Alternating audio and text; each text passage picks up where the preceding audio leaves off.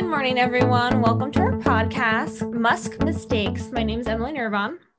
I'm Sonya. I'm Thor. And I'm Emily Dethridge.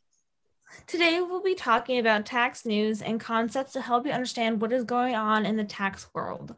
Recently in the news, there's been a lot of chatter about Elon Musk and his ticking tax time bomb. Have you guys heard of it? No, actually, I haven't. I've seen a few tweets, but not much other than that. So over the last 2 weeks, this topic has been all over the news.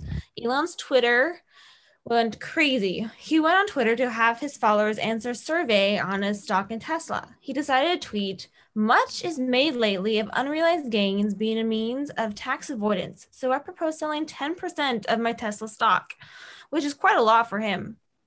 And he let his followers decide what he was going to do with his stock in Tesla. While the survey was active, 3.5 of his 65 million followers voted as to whether he should sell or hold his stock.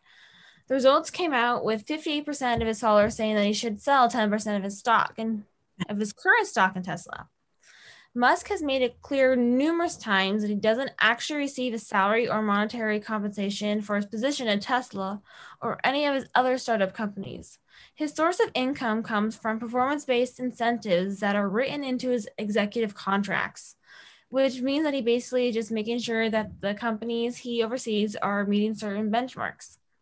Most of these incentives are stock options. So the only way he could really pay for hefty taxes thrown his way would be to sell off his stock of the companies. So is tweeting about selling stock market manipulation? I mean, there is a lot that goes into that, especially with Elon, because he has a lot of weight in the stock market. Would that have changed? Did that have any effect on his stock pricing? I mean, I'm sure it would. Yeah, I think it actually went down a little bit. And his actual wealth was affected. Wow. Yeah, that's crazy. So what has happened that's put him in this spot in the first place? Okay, so to give a little background on his story, he received stock options in 2012, which have vested and they'll be expiring in August of 2022 or next year. So this has given rise to Elon needing to exercise those options. Though as Musk starts to sell any stock, he's going to start running into a few little snags. A way that Musk has been able to monetize his shares without selling them is to take out loans against his shares. If we could all just do that. I know. That Musk's option, with the way that they were structured, most likely won't qualify for preferential tax treatment. If he actually exercises his options, his tax bill could reach $1.5 billion. First world problems. But actually, Elon has already started exercising the options and selling the shares. You can easily look up and find the filing that Musk made with the Securities and Exchange Commission with a start date of November 8th, and the sales are still ongoing. At the bottom of the filing, you can easily read in a footnote that Elon is selling shares in common stock to satisfy the reporting person's tax withholding obligations related to the exercise of the stock options. So Musk has stuck to his word and sold about $10 billion worth of shares, which I'm sure more sales will come because the amount is not enough to cover the 10% he would have to sell. In the past few days, he has sold roughly 9.2 million shares, but the target count of the 10% would be 17 million shares. Can y'all even imagine selling that much? No, just offloading just 10 billion just quickly in a few days. I'm just seriously, just the ease that he can do that with. And I can't imagine letting Twitter make that decision for me. I know. Anyways, maybe right along. So, what are the tax implications of these decisions? So his stock options are taxed as ordinary income because the options have been deemed compensation and aren't currently being held for investment. As stated earlier, these options were awarded to Elon in a 2012 package as an employee incentive being taxed at ordinary income rates. The income being taxed will be the difference between the current market value of the stock and the strike price.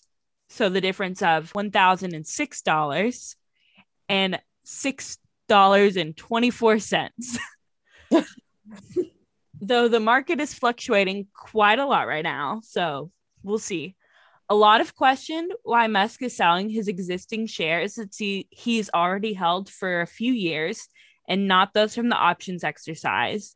The existing shares have a low cost basis and high value, increasing the gains that Elon would be taxed on. The already existing shares are creating huge long-term capital gains, which comes from IRC Section 1222 as capital assets being held for more than a year. In most cases, as options are being exercised, most executives and companies immediately sell the exercised shares to pay for the taxes they created, which means that no capital gains are being created with the shares. Yet, if you look at Elon's case, he's selling existing shares, which have long-term capital gains to pay the tax on the exercised options, which are taxed at ordinary rates. Does that make any sense? Most. It's kind of hard because you kind of have to keep track of what's happening with the existing shares and what's happening with the option shares. Like, right. I pity his accountant deeply. I want to have a spreadsheet for that. I had to read through the article a couple of times to straighten out all the concepts being talked about. Essentially, Elon will pay taxes twice, once on the capital gains and once on the options at ordinary income tax rates. This is a complicated situation that makes me question what Elon is actually considering. He actually tweeted about it too, stating that his actions were closer to tax maximization than minimization. It makes me curious as to why he's doing it like this and why he's planning his transactions in this way. Yeah, you'd think that like his advisors would be like, let's not. Let's not create all this tax at one time. Right. There's probably some backdoor thing that we don't know about that's going on. Probably. So some are saying that even though Elon's actions are a little bizarre, he is still exercising his options before they expire in August. If he doesn't touch them, billions are left on the table. And additional ownership of Tesla isn't even touched. Either way, he still has a lot of money to work with. Right now, he's just cashing out his shares and giving himself money. He might need the extra cash to invest in his other project like SpaceX or the Boring Company. And interesting, it's literally called the Boring Company. It made me laugh because of which I am all about the Boring Company. I'm not gonna lie to you guys. Boring Company. I love it. It's all about tunnels, and I think tunnels would make traveling much quicker. You can sign me up for the Boring Company. Make all our lives so much simpler. Oh, yes. So an interesting tidbit on the topic of taxing his earnings, Elon will not be taxed on the state level. Federal capital gains taxes will most definitely apply to the non-option shares, but state income tax will not. Did you know that he recently moved to Texas to be closer to the new Tesla factory? I'm sure that's the only reason. Yeah, that's very convenient when you used to live in California. Right. So, as we all know, Texas does not have a state income tax. Though a drawback comes from the fact that Elon earned the 2012 share options while he worked in California. So, sadly, those options will be taxed on the California state taxes as they were earned as compensation. Because of the preferential tax treatment outlined in the American Taxpayer Relief Act of 2012, which is Public Law 112-240, the existing shares will be seen as long-term capital gains with preferential tax rates of 0, 15, and 20%. If you look at the history of the changes in the rates between capital gains and ordinary income and the holding period for capital gains, there is a lot happening because the rates all change with the political climate. There was the Tax Reform Act of 1986, the Revenue Reconciliation Act of 1993, the Taxpayer Relief Act of 1997, the Jobs and Growth Tax Relief Reconciliation Act of 2003, and lastly, like we just mentioned, the American Taxpayer Relief Act of 2012. And all these have modified and changed capital gain rates, and it's really complicated to like try to follow it. And now you want to why people can't keep up with what's doing what. I'd like to think of these changes as job security for tax accountants. As a recovering tax accountant, it is a pain, but it does keep you employed. That is actually pretty true. The bright side of it all. So this topic and subsequent tweets come after a lot of debate after the proposal to tax billionaires on their asset holdings. A lot of wealth is held in stock options and the appreciation that they have acquired over the years. I mean, Elon's amassed wealth is mainly held in stock of Tesla. He owns roughly 17% of Tesla shares. Well, now about 16% of Tesla, which is valued at about $200 billion. The wealth of billionaires resides in the skyrocketing values of their assets, which are usually stock and property. So by the US tax laws, those gains are not taxable income unless the individual actually sells the assets and recognizes the gains. So when tax law came into effect in 1913, there weren't distinctions between gains on capital assets and other income. Though Congress eventually took on the approach of enacting preferential treatments on the sale or disposition of capital assets. So the most defining case on that issue was Eisner versus McComber, a United States Supreme Court case that took place in 1920. Ms. McComber owned shares in an oil company. In a stock dividend, she received about 1,100 additional shares, which were valued at about $20,000 at that point. So at the time, statute stated that the stock dividend were to be included in income and that the certificates should be taxed as income, though there wasn't actually any money distributed in that dividend. So she did win the case and was issued a refund for the overstated tax liability. So it was determined that Congress was not empowered by the 16th Amendment to tax the stock dividend as income that was lawfully and in good faith against the profits accumulated by the corporation. So namely, the case stated that mere growth and increment of value in a capital investment is not income. Only realized gains can be taxed. And this concept has been fundamental in the United States tax system. This decision, however, has not stopped the idea of a wealth tax from being popular among groups and politicians. Did you guys see at the Met Gala, Congresswoman Alexandria Ocasio-Cortez's Tax the Rich dress? Mm-hmm. Yeah, I did.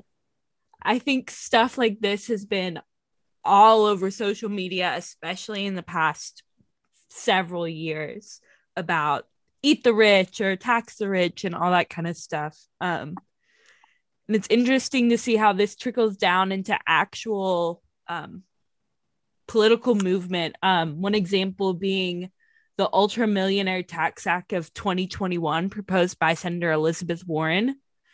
This proposes a 2% annual tax on the net worth of households and trusts between $50 million and $1 billion, and an additional 1% surtax on net worth of households and trusts above $1 billion. I have a quick question. Yeah. Do you think if Elizabeth Warren had $50 million that she would try and implement this tax? Oh, good question. I can't even imagine what it would feel like to have $50 million. So It's hard for me to conceptualize. If I actually got that, I really wouldn't want to let it go. So, right. Well, some of the pros of this kind of tax would be it would only apply to a very small percentage of the population. It incentivizes. Go ahead. It feels like Robin Hood. Oh, yeah. That's funny. No, you're good. It incentivizes using your wealth instead of saving it. And it could raise a large amount of tax dollars, as 1% on $50 billion is not a small number. I know. Not at all. A few cons would be that it could encourage the ultra wealthy to leave the country. So instead of moving from California to Texas, leaving the US just in general and taking their money with them. Tesla, now in Germany. It would incentivize people to invest in areas harder to value in order to avoid taxes. it would most likely be challenged on its constitutionality. I'm sure there's a lot of lawyers that would be ready to get paid to fight this long fight. The tax law is not only good for accountants, it's good for lawyers too. It's true. And I also feel like this would be very hard to track, as instead of just knowing the value on the day that you purchased it and the day that you sell it, you would have to track each year the way your value fluctuates. Wow. Yeah. And that would be a lot. Yeah. Microsoft's going to get more money now. For sure. So to give you an understanding of what Elon has actually paid in real taxes from his wealth from 2014 to 2018, in those 5 years, Musk's wealth grew $13.9 billion. His total income reported on his tax return was $1.52 billion, and his total taxes paid were $455 million. Wow. His true tax rate for those years, though, was only 3.27%. And he paid no federal income taxes in 2018. And those are just 2018 numbers. If we look at the numbers of Elon's wealth, his fortune just recently passed $300 billion after the stock prices increased with his announcement that Tesla vehicles would soon be available in China. Tesla's stock increased 44% this year, causing his wealth to increase $109.6 billion just this year. Good gracious. This kind of scares me a little bit. I'm just like, yeah. All of this added wealth and unrealized gains that aren't taxable transactions. And they just sit there and it just accumulates more and more. Jeez. It's actually quite comical to read the exchanges that Elon makes on Twitter. He is known for his quirky and random messages that leave a lot of people confused, kind of like the market manipulation. Like, it just like sends a lot of people into a tailspin. Oh, yeah. I don't know when it was specifically, but about maybe 2 to 3 weeks ago, Bernie Sanders made a tweet or comment on Twitter about the wealthy paying their fair share and emphasizing his stance on taxing the wealthy. Elon's response was simply, "I keep forgetting that you're alive." Just, wow. Yikes. And if you look further into Elon's tweets, he actually kept on egging Bernie on by writing tweets that said, "Want me to sell more stock, Bernie?" And Bernie is a taker, not a maker. All the tweets have been exchanged. All the tweets that have been exchanged usually give me a nice laugh. Actually, my brother-in-law just follows Elon on Twitter because he finds it comical when he posts. You never know what he's going to post or what he's going to be talking about or what is going to be appearing on your feed. I would argue that Twitter does not bring out the best in literally anybody. Yes. Doesn't. I may eventually have to actually sign up for Twitter just for this. I literally just like went on like a random scroll the other day and was reading Elon's tweets and like I was dying laughing, just like reading it to my family. I was like, guys, listen to this. Oh my gosh. Oh yeah. So I think we had a few questions for our audience, just to keep them on their toes, make sure they were listening. Yes. Yep. So how much stock has Elon Musk offered to sell in his tweet? In what year did the Supreme Court recognize the difference between capital gains and ordinary income? And what is the main issue with Elon's tax transactions? I hope you have enjoyed your time with Musk Mistakes. Come back Thank you so much. Thanks, guys.